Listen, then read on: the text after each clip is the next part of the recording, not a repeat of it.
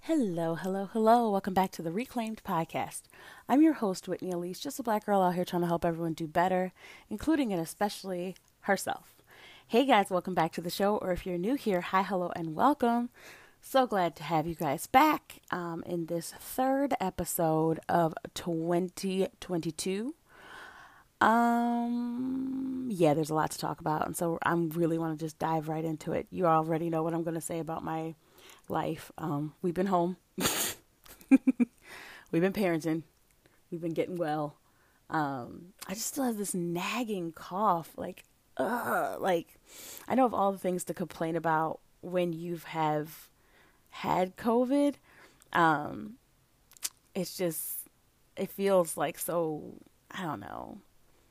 It feels so gross to complain about like a slight cough when people are living with long COVID, but you know, if you were to ask me, hey, how I was doing, like, I would tell you, like, yeah, it's a nagging cough. But, like, for the most part, we're up and moving and happy and healthy, and grateful for that. So, yeah, that's us. There's really nothing else going on. So, let's get into this episode because we have a lot to talk about in a short amount of time.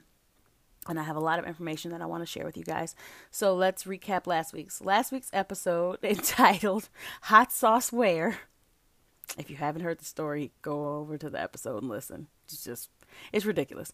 We talked about the difference between justice and accountability. We talked about body positivity. And we talked about Drake's, the rapper Drake, his interesting spermicide method. You can go over and listen to that episode. You can listen to any of the episodes. In fact, listen to them all. Enjoy yourself. I believe there's like 150 something. Enjoy. Have fun. I will never, ever be mad about anyone who wants to binge my episodes. That being said, let's dive into the show. Let's get to the church announcements. Hit it, Earl. Let the people of the Reclaim say amen. Glad to be here, say amen again. And say amen one more time if you really like the show. We glad that y'all here today, and these will be your church announcements. Dokie. Let's get to it. First and foremost, rest in peace to one Andre Leon Talley. For those who are unfamiliar, he was a former Vogue editor, all around amazing, stylish person, incredible story, but who has suffered some major losses in the last few years. I believe there is a biopic that is out about him. I'm not sure of the network. I'm going off top. But yeah, he's just an incredible person, and it's very interesting to see all of the tributes. Like, of course, you know, you have the people who are closest to him leaving tributes. You know, you had black folks who like were in the style realm, fashion, sphere, leaving tributes. And then you had like weird tributes from like Vogue and other folks. And it was just like, don't y'all still owe him an apology? Like, the man died. Like, I guess you feel like your tribute to him on your Instagram is apology enough. But certain folks treated him terribly. You know, speaking specifically of Anna Wintour, you know, stories have come out. I believe it was either in the biography or in his book, about how this woman treated him terribly, just terribly. So yeah, she owes him an apology, but it's very interesting to watch the folks who were like talking bad about him, talking down about him, sneering about him in the last few years, because like I said, he had some setbacks and some losses, suddenly come with these flowery, like just all borderline dramatic tributes to him. And so I'm like, we be watching. But rest in peace to the legend. Yeah, rest in peace. Okay. We need to talk about Mike Todd. For those who are unfamiliar, Mike Todd is a pastor of a very large church in Tulsa, Oklahoma. He's one of those internet, like, social media pastors. If you know what I'm talking about, you know what I'm talking about. If you don't know what I'm talking about, they are the influencers of the Christian world. They wear Yeezy and, you know, ripped up jeans, and they tend to be younger and, you know, a little bit more savvy. You know, they don't give like traditional pastor vibes, but it still feels like a lot of the stuff they do is for content, not for the character and soul building of their congregants. Like, there's nothing wrong with a pastor being online. Let me say that. There's nothing wrong with a pastor having a social media following. There's nothing wrong with social media and Christianity when done well. The problem is when it's not done well.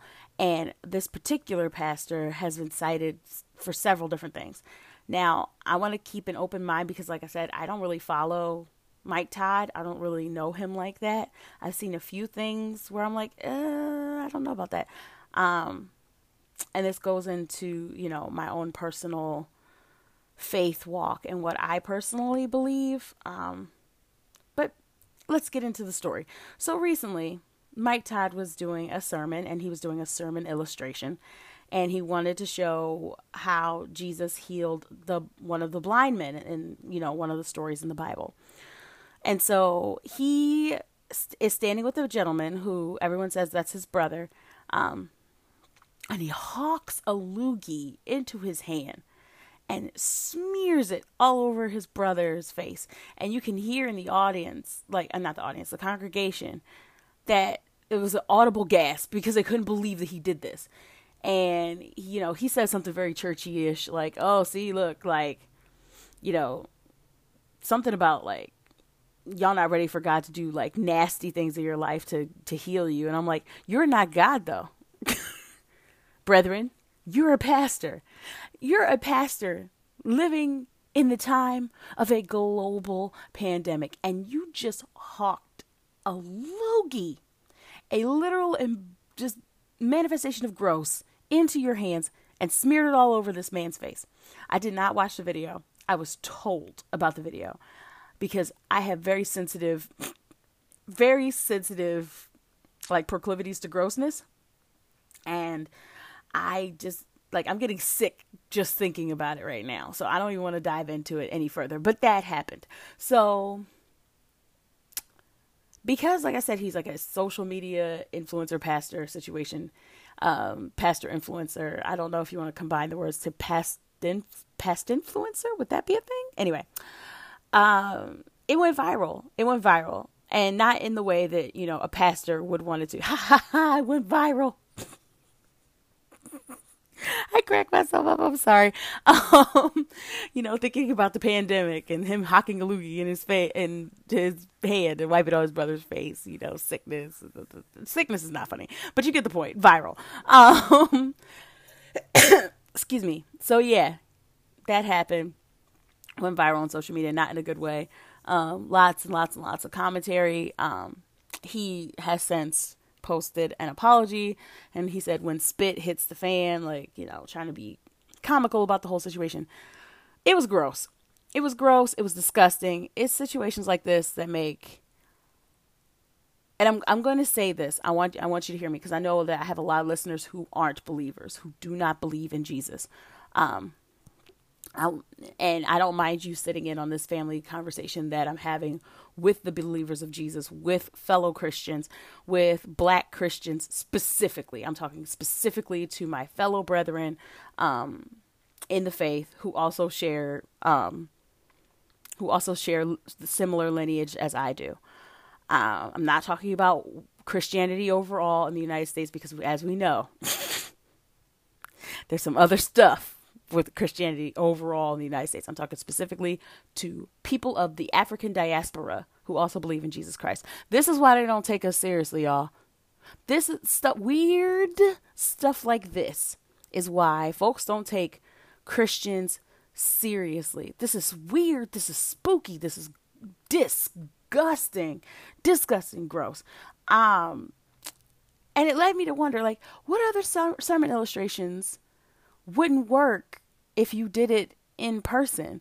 Like, I'm thinking about, you know, Daniel in the lion's den. Are you going to throw a man into a cage filled with lions and then, like, you know, let that play itself out and see if that man has enough faith to survive. Like, this is so dumb. Like, are you actually going to go in the middle of the ocean and try to part it?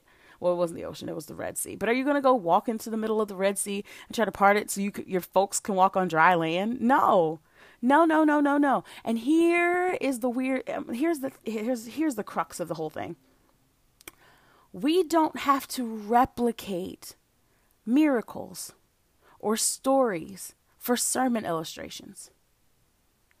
The miracle is that the thing happened, and it doesn't have to happen again. We don't need the visual of that, you know? Like, some sermon visuals are really, really beautiful. Don't get me wrong. Like, I've seen some sermon illustrations go extremely well. And as a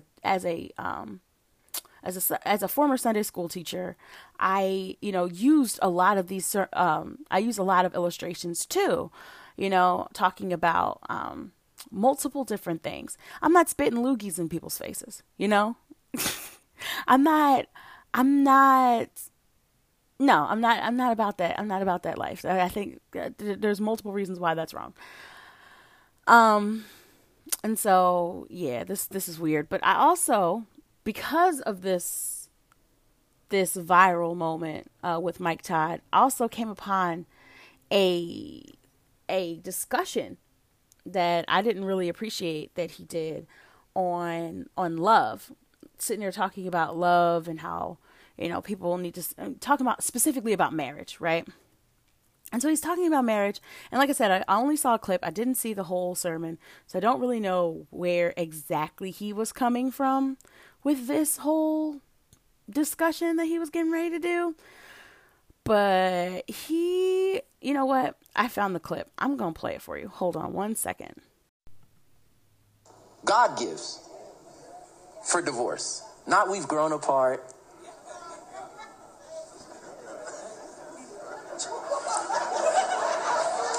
It's going to be tight in here. I'm going to need police escort as we leave. Y'all help me. Not we don't relate anymore. Not even he hit me. I don't condone that. The Bible says leave the house. Oh, y'all about to be real mad if y'all don't read y'all Bible. But that's not the reason to leave the marriage. See, yeah, that's the same Mike Todd who spat in his hand. Spat in his hand and smeared it all over his brother's face. He giving reasons why God gives for divorce, saying that in essence, domestic violence is not enough reason to leave a marriage. And if we don't read our Bibles, we're just going to be mad about it. And I'm like, dude, friend, not even friend, because I don't know you like that. Are you kidding me? Are you kidding me? What are we talking about here? Are you telling people to stay in a potentially abusive situation because of how you interpreted a certain passage of scripture? See, this is the stuff that like leads to people living horrible lives, or at worst dying terrible deaths. You're telling people, and he said specifically, he hit me, not she hit me, right? And there's a whole dynamic and a whole discussion about domestic violence, and I'm not trying to make domestic violence a women's issue. It is not a women's issue. It is a human's issue. So let's get that out of the way. I'm not saying that, men don't experience domestic violence or anything like that. Yeah, that's not what I'm saying. If you guys hear, it sounds like my husband and my baby are having a good time. I'm sorry, I got completely distracted. I'm such a mom, you guys. I'm sorry. You hear your kid yelling. You're like, wait a minute, hold on, stop the show. But yes, so it's disgusting. It is disgusting to tell people to stay in a marriage, to stay in a situation that causes them harm. Because and I believe the Bible. I'm a Bible believing woman. I'm going to tell you right now, God like he said himself that he doesn't condone it. But bigger than that, God doesn't condone that. God does not condone that. God doesn't want you to stay in a marriage if you're getting beat up. Absolutely not. God doesn't want you to stay in a marriage if someone is just being abusive to you, whether physical or not. God doesn't want that. That doesn't please him. That doesn't make him happy. Like, I'm very disappointed and weirded out. Excuse me.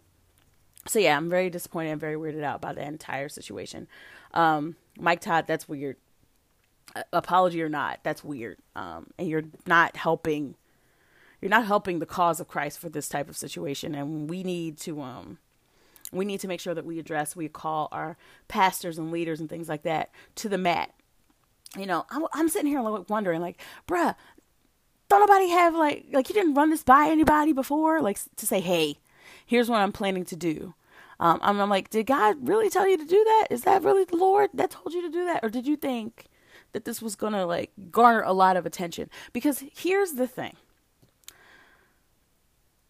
We as people of faith have to stop trying to grab people's attention for content, because it's not about that. It's about helping people. It's about showing people the light the way we were shown the light. It's about showing people the love the way we were shown the love.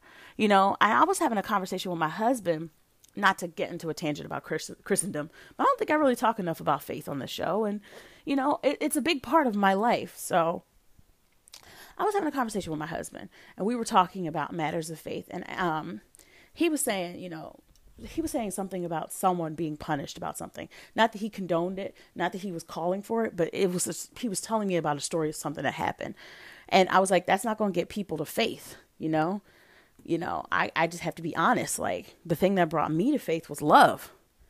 The thing that brought me to faith was that I felt loved, I felt valued, I felt treasured, and it's not like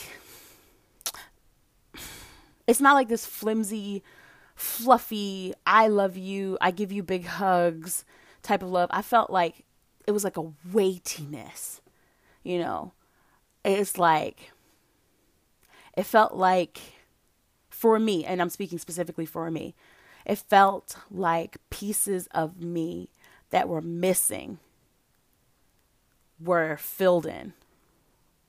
Like the vacancy in my heart of the thing I was looking for was filled in. And I felt whole, if that makes any sense. And like I said, this is my own spiritual journey. This is me speaking for me. I'm not speaking for all of Christendom.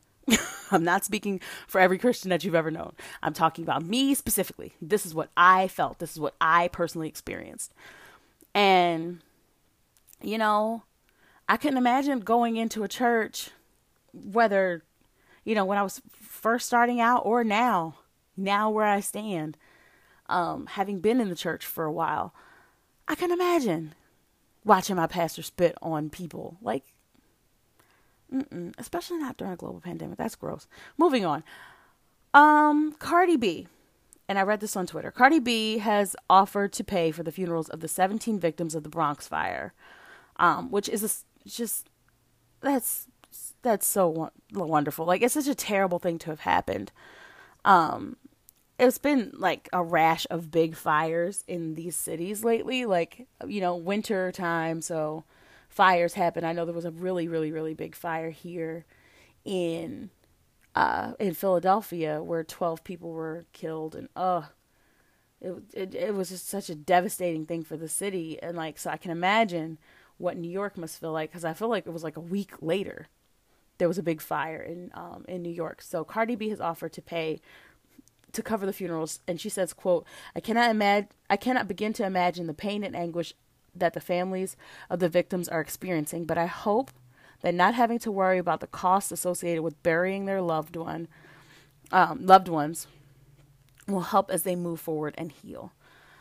So that's just such a kind thing to do. Like, we need more kindness like that. And, it's good to see, not to say the celebrities don't, because obviously celebrities do. acts of kindness. But it's stuff like that, like seeing people. I talk a lot about, especially in our house, like in conversations with my husband, about seeing people, like really see them. Like, we're trained not to look each other in the eye when we walk by each other. We're trained to, give flimsy answers. When, someone says, how you doing? You say, I'm all right, or I'm doing good, or, hey, we're all right. How are you? But truly seeing each other, truly hearing each other, truly caring about one another starts with seeing the issues, even just seeing the pain, saying, hey, I noticed it's such and such so. Are you doing all right? And even if they give a flimsy answer, like, well, even if, you're not, I'm here. I'm here just in case. That stuff means something. Like, kindness is like such a big, huge value, and we don't talk about it nearly enough. So I thought that was like a beautiful thing. All right. We're going to dive into some trash, like some absolute just trash. So Wednesday night, and I'm reading from the Grio, Wednesday night, Senate Republicans used the filibuster rule to block a vote on critically important House-passed legislation combining two bills, the Freedom to Vote Act and the John Lewis Voting Rights Advancement Act. The legislation would establish nationwide standards ensuring availability of early voting and mail-in voting, making Election Day a federal holiday, and restore the federal oversight of elections in states with a history of racial discrimination. Democratic Senators Joe Manchin of West Virginia and Kristen Sinema of Arizona opposed getting rid of the filibuster or carving out any exception or even a modification for voting rights bills, making it impossible for the legislation to pass.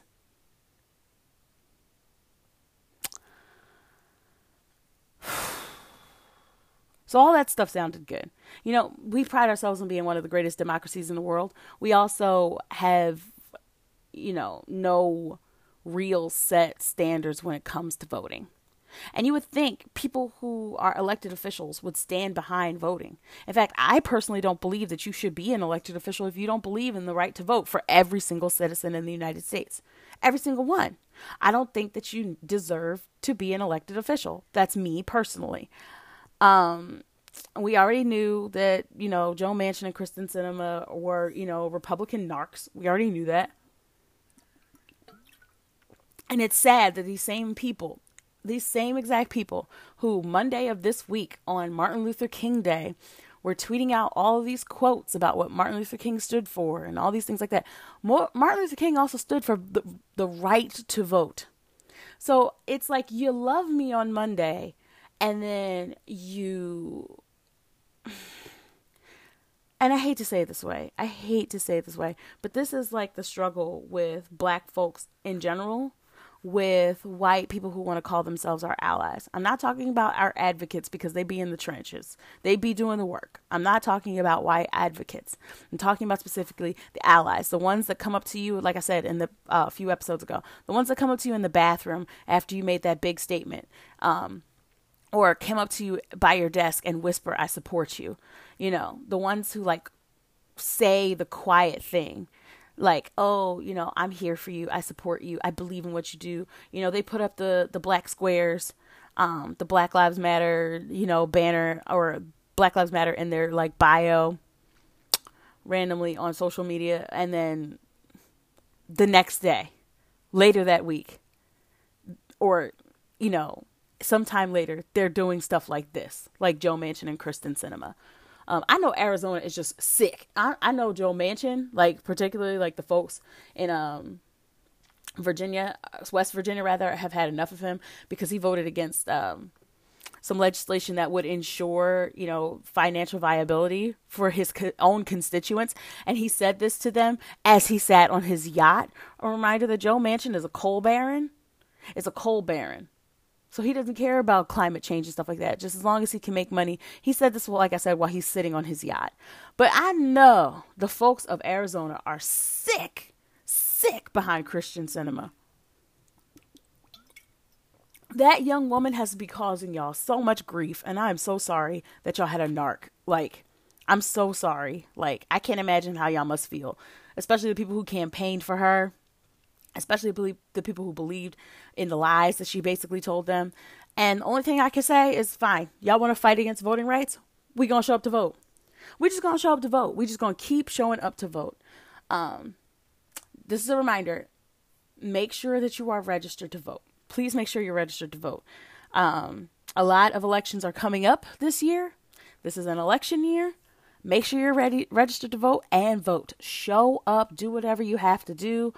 And I say that, and it sounds very ableist, and it sounds very privileged, because, I work for myself for the most part. Like, I have partners for the work that I do, but for the most part, I work for myself. So, like, if I need to go do something, I can go do something. A lot of people don't have that, that privilege. And I understand that. That being said, voting is it's supposed to be this big sacred thing, here in the United States. We're supposed to be a democracy, and yet we won't protect one of the major founding principles of our democracy, which is the right to vote. We live in Jim Crow. Anyway, I say all that to say, for another story that's connected to this, directly connected to this, reading from The Root now, the Texas Secretary of State office says that it only has a limited number of physical applications to make matters more complicated as we head towards the 2022 midterms. According to CNN, quote unquote, ongoing supply chain issues made the cost of paper higher. And so they don't have the physical applications they need to help people register to vote. They're gonna pull games. And it's wild. It's wild that, a certain side, rather than listen to their constituency, rather than encourage people to vote, rather than, actually doing the work of the democracy, they just rather cheat. They would just rather cheat. And so what we have to do is like I said, if you're able to, if your day allows, if you can schedule it out now, I think next episode maybe I'll share it on my social media instead. So you guys can have like a visual copy, but I will be posting all the midterm elections, like what's going on, what the dates are, how to get registered. We can do that. I can do that. Because we don't need to play. We don't need to play. If our elected officials aren't willing to ensure our right to vote, we need to elect them out. You need to protect the very thing that got you there, because we got you there, or we send you out. Now, I don't expect, a certain side to agree with that, and I don't expect a certain side to empower their own constituency that way. But those of us on the side of right, those of us on the side of justice, those of us on the side of this democracy, we need to stop playing. We need to stop playing. And I hear the voices of people who just a few short years back, before the last administration, told me that our votes don't matter. I want to show you. I hope you realize, I hope you've been paying attention, and I hope you see that our votes actually do matter. They actually do. They matter so much that folks on the other side are terrified of even mandating, making legislation to ensure the protection of them. I'm going to let that hang right there. Speaking of people on the other side, Mitch McConnell, what are you talking about? I'm reading from Newsweek. Mitch McConnell made a remark at a news conference on Wednesday before two Democrat senators refused to join their own party in changing Senate rules to overcome a Republican filibuster that was preventing the passing of voting rights legislation. During the debate, Mitch McConnell had accused Democrats of, quote, faking hysteria over the Senate filibuster to pass legislation. Fake hysteria. Fake hysteria, really? He said, quote, well, the concern is misplaced. Because if you look at the statistics, African American voters are voting just as high a percentage as Americans. He said, if you look at the statistics, African American voters are voting just as high a percentage as Americans. I hope you heard it. I hope you heard the problem. The problem is Mitch McConnell doesn't really think that African Americans are Americans. And it's funny because Toni Morrison said something to that effect before she passed. She said, in America, American means white. And she's right. All the rest of us get hyphens.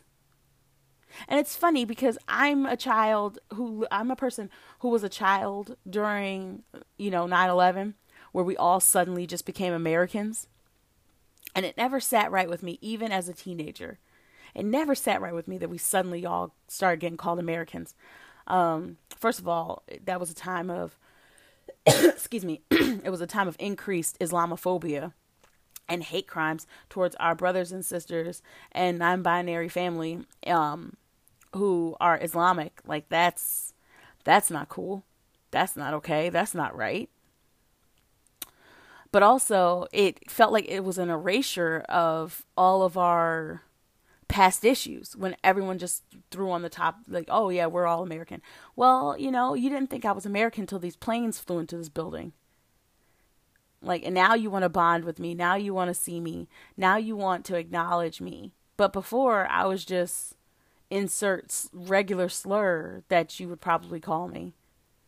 Like, it never sat right with me. It didn't sit right with me then. It especially doesn't sit right with me here now, years later. Yeah. Mitch McConnell, I just would like to remind you that African Americans are Americans. We're Americans too. We are part of this nation's fabric just as much as you. In fact, you wouldn't have a nation if it wasn't for black folks that y'all stole, or the Native American land that y'all stole. And don't clutch your bag when you see me, Becky, because y'all stole people. Okay, that's all I'm going to say. One last trash story, and we'll get to some other stuff.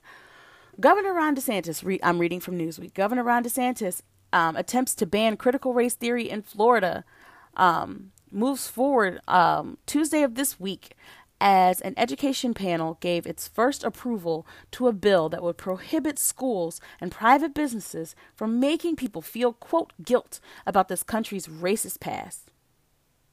You heard that right. Make them feel guilt. In the state's Republican-controlled Senate Education Committee approved legislation called individual freedom in a vote along party lines. The bill would bar employers from subjecting, quote, any individual as a condition of employment, membership, certification, licensing, credentialing, or passing an examination to training, instruction, or any other activity, end quote, that promotes certain concepts related to race and racism. Basically, that means there's no diversity, equity, and inclusion training. He just doesn't want an attack. Like I said, it's still a bill. It's been approved by the first level. I'm praying to God that it gets just destroyed in this next level. But yeah, feelings. And it's so weird because these were the people who just short years ago was talking about facts over feelings. And you're literally making a bill about your feelings. I don't want to feel white guilt. I don't want to be made to feel guilty about this nation's past or racism. Well, I can't control how you feel if I'm giving you the facts, babe. The facts are white people did terrible things here. to Native people, to indigenous folks, to black folks, and to each other. If you look at some of the stuff that they did to each other, because for a while there, they didn't like certain groups of their own folk, We're not here to make you feel bad. We honestly don't even care about your feelings. We care about systemic change. Now, here's my thing. I would like to know, did anyone care how Ruby Bridges felt when, as a 6-year-old, she was being terrorized by grown people showing up with coffins to her elementary school? She was a little girl. She's still alive. Did anyone care how Mamie Till felt? Seeing the body of her 14-year-old child. Anyone care how about her discomfort? Bernice King brought me to my knees yesterday with a devastating post citing this whole situation rather. When she posted a picture of herself and her mother at her father's funeral, and she's looking up at her mother, and she's just, both of them just have this devastated face. And it was heartbreaking to look at. Does anyone care about their discomfort? I tweeted a few weeks ago that something unrelated, but related, since we're talking about feelings. I haven't seen a single big network, not one, talk to any black parents about how we feel about the education of our children.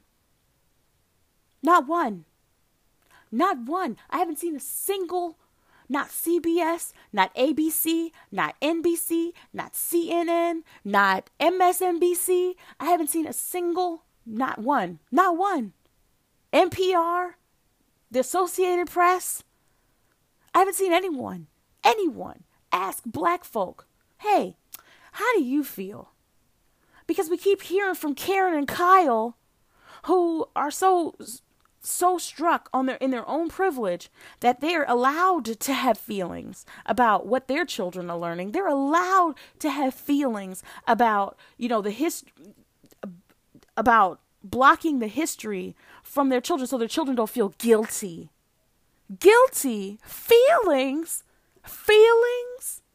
Feelings. Meanwhile, we're trying to keep our children alive.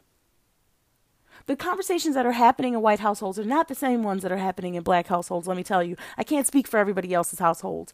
But me, the black folks, me and the rest of the black folks, we are having different conversations. We're trying to teach our children how to stay alive. And a lot of that involves emotional, what's the word I want to call it? Basically, we tell them, sit still, stand up straight. Don't make any eye contact. Don't wear a hoodie. Make sure you're in before such and so. If a police officer does this, do that. If you feel like you're being followed, do that. This thing, that thing, this thing, that thing. We're trying to keep our kids alive. Meanwhile, y'all over there worry about your feelings, how your kids are going to feel. And if anything, they should feel angry, not guilt.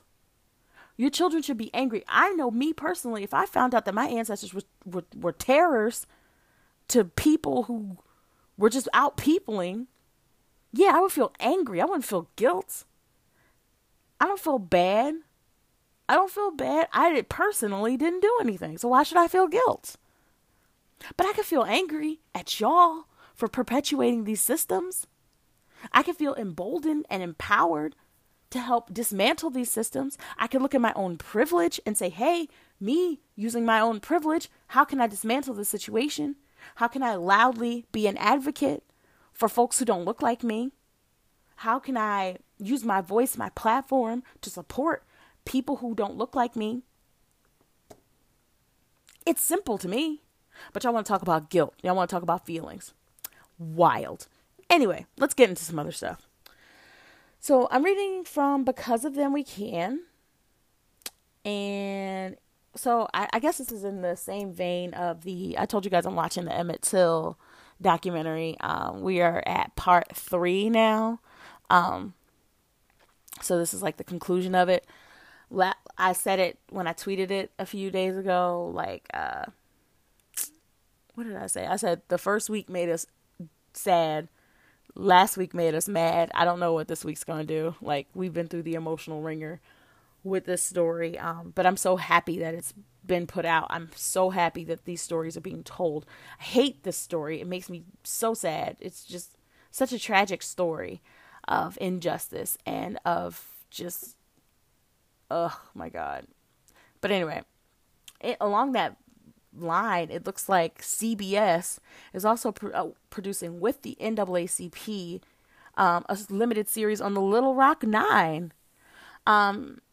Yeah, in 2020, and I'm reading from Because of Them We Can. In 2020, the NAACP announced a multi-year partnership with CBS to produce content across their networks aimed at amplifying Black voices. Soon after, they named Sheila Duckworth as president, and to date, the venture has already sold its first projects, announcing the creation of new shows. So that's really, really exciting. That's very exciting to hear. So I'm looking forward to watching it.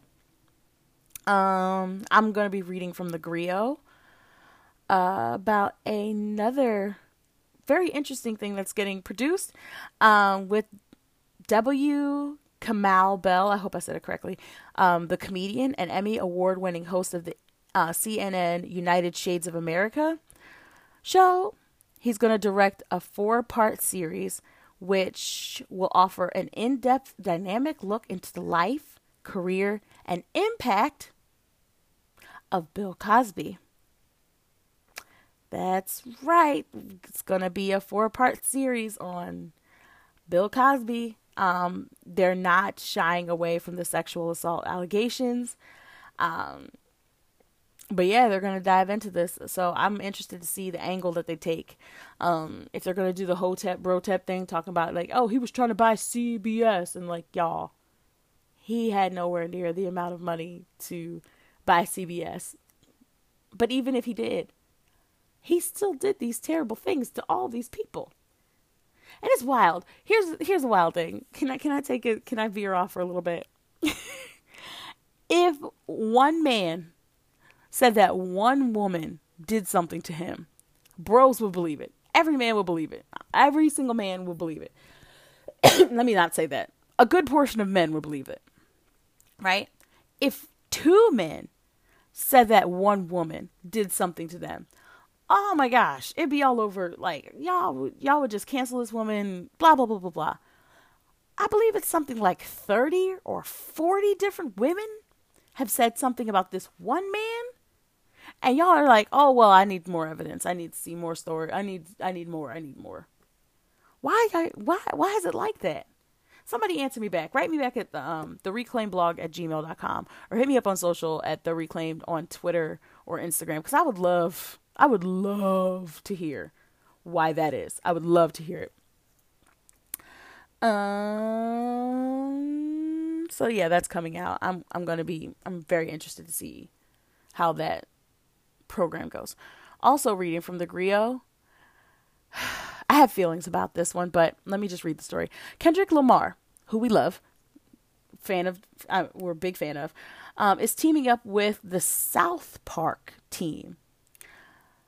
Yes, he is teaming up with co-creators Matt Stone and Trey Parker, with plans to produce a still untitled live-action comedy for Paramount Pictures. Production on the upcoming film is set to begin in spring, and we'll see Lamar and PG Lang partner with Dave Free, producing alongside the South Park team, and that's from Deadline. The film is centered upon a young Black man who was interning as a slave reenactor at a living history museum when he discovers that his white girlfriend's ancestors once owned his.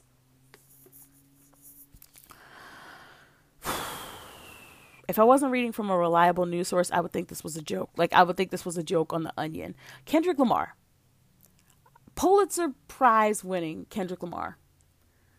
Kendrick Lamar, who produced the entire Black Panther soundtrack. Kendrick Lamar, who we love and adore, who personally created the anthems of our own modern day civil rights movement, the Black Lives Matter movement. Kendrick Lamar is teaming up with the folks who keep killing Kenny every week to produce a show, a comedy where, I'm sorry, not a show, a movie, I guess. It's teaming up to produce a film, a movie, a comedy where a Black dude who was a live action slave reenactor at a living history museum, where he discovers that his white girlfriend, her ancestors, owned his. There's so many levels to that. I don't even know where to start. I don't even know where to start.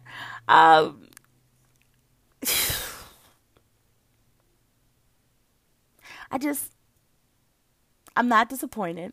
I'm going to let the work speak for itself. Let me put it like that. I'm going to let the work speak for itself. I'm going to check out the work. I'm going to see the work. I'm going to give it a chance. Let me just put it right there. Let me just say that. Because, wow. Okay. All right. Y'all let me know what y'all think about that particular story.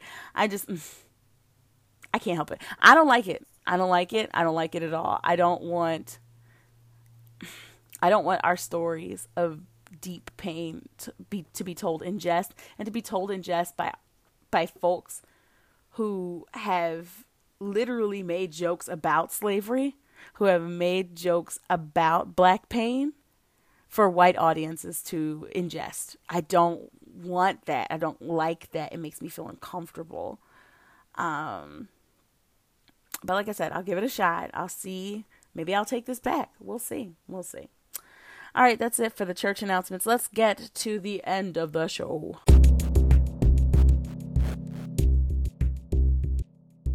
Hey, beauties, my loves, my dear ones. I don't have a wrap-up rant. I don't have one this week. Not that I wasn't mad at folks, but I think I addressed everybody who I was mad at in the church announcements. So let's get into Blacks in the Deep End. Congratulations are out to Ava DuVernay for her new series, and I'm reading from Because of Them We Can. Ava DuVernay for her new series, Naomi. It's a series aimed to inspire a new generation of black girl superheroes.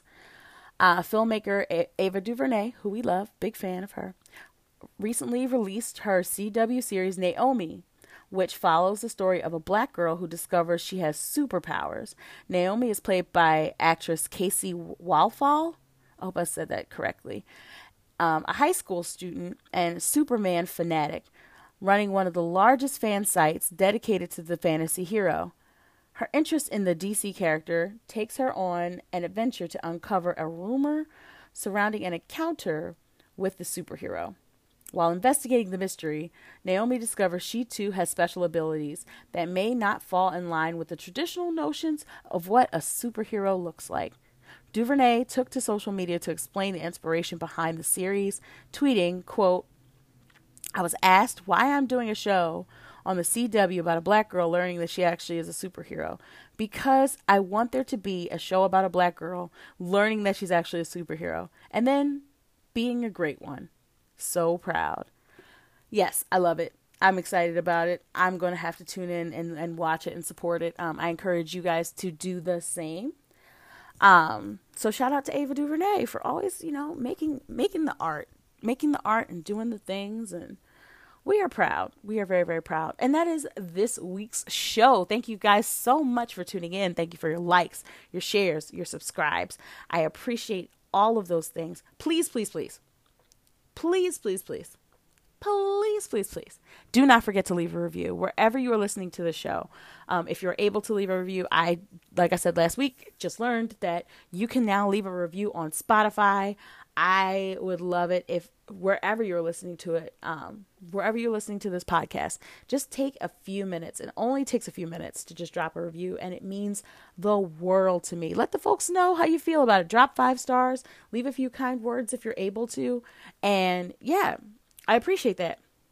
Also, you can support this show and keep the show independent by heading to Patreon. That is patreon.com/Whitney Elise, or head to the show notes where the link is directly there. You can just click it, click your amount that you want to subscribe, click whichever tier you want, and boom, you are instantly involved in one of the dopest communities around. Shout out to my patrons. I said that I was going to start shouting them out this week. Actually, let me go ahead and just open Patreon, because y'all are dope. And I said I was going to start shouting out my patrons once a week. Let me see. Let's open up the link. Pardon me. Y'all give me 1 second.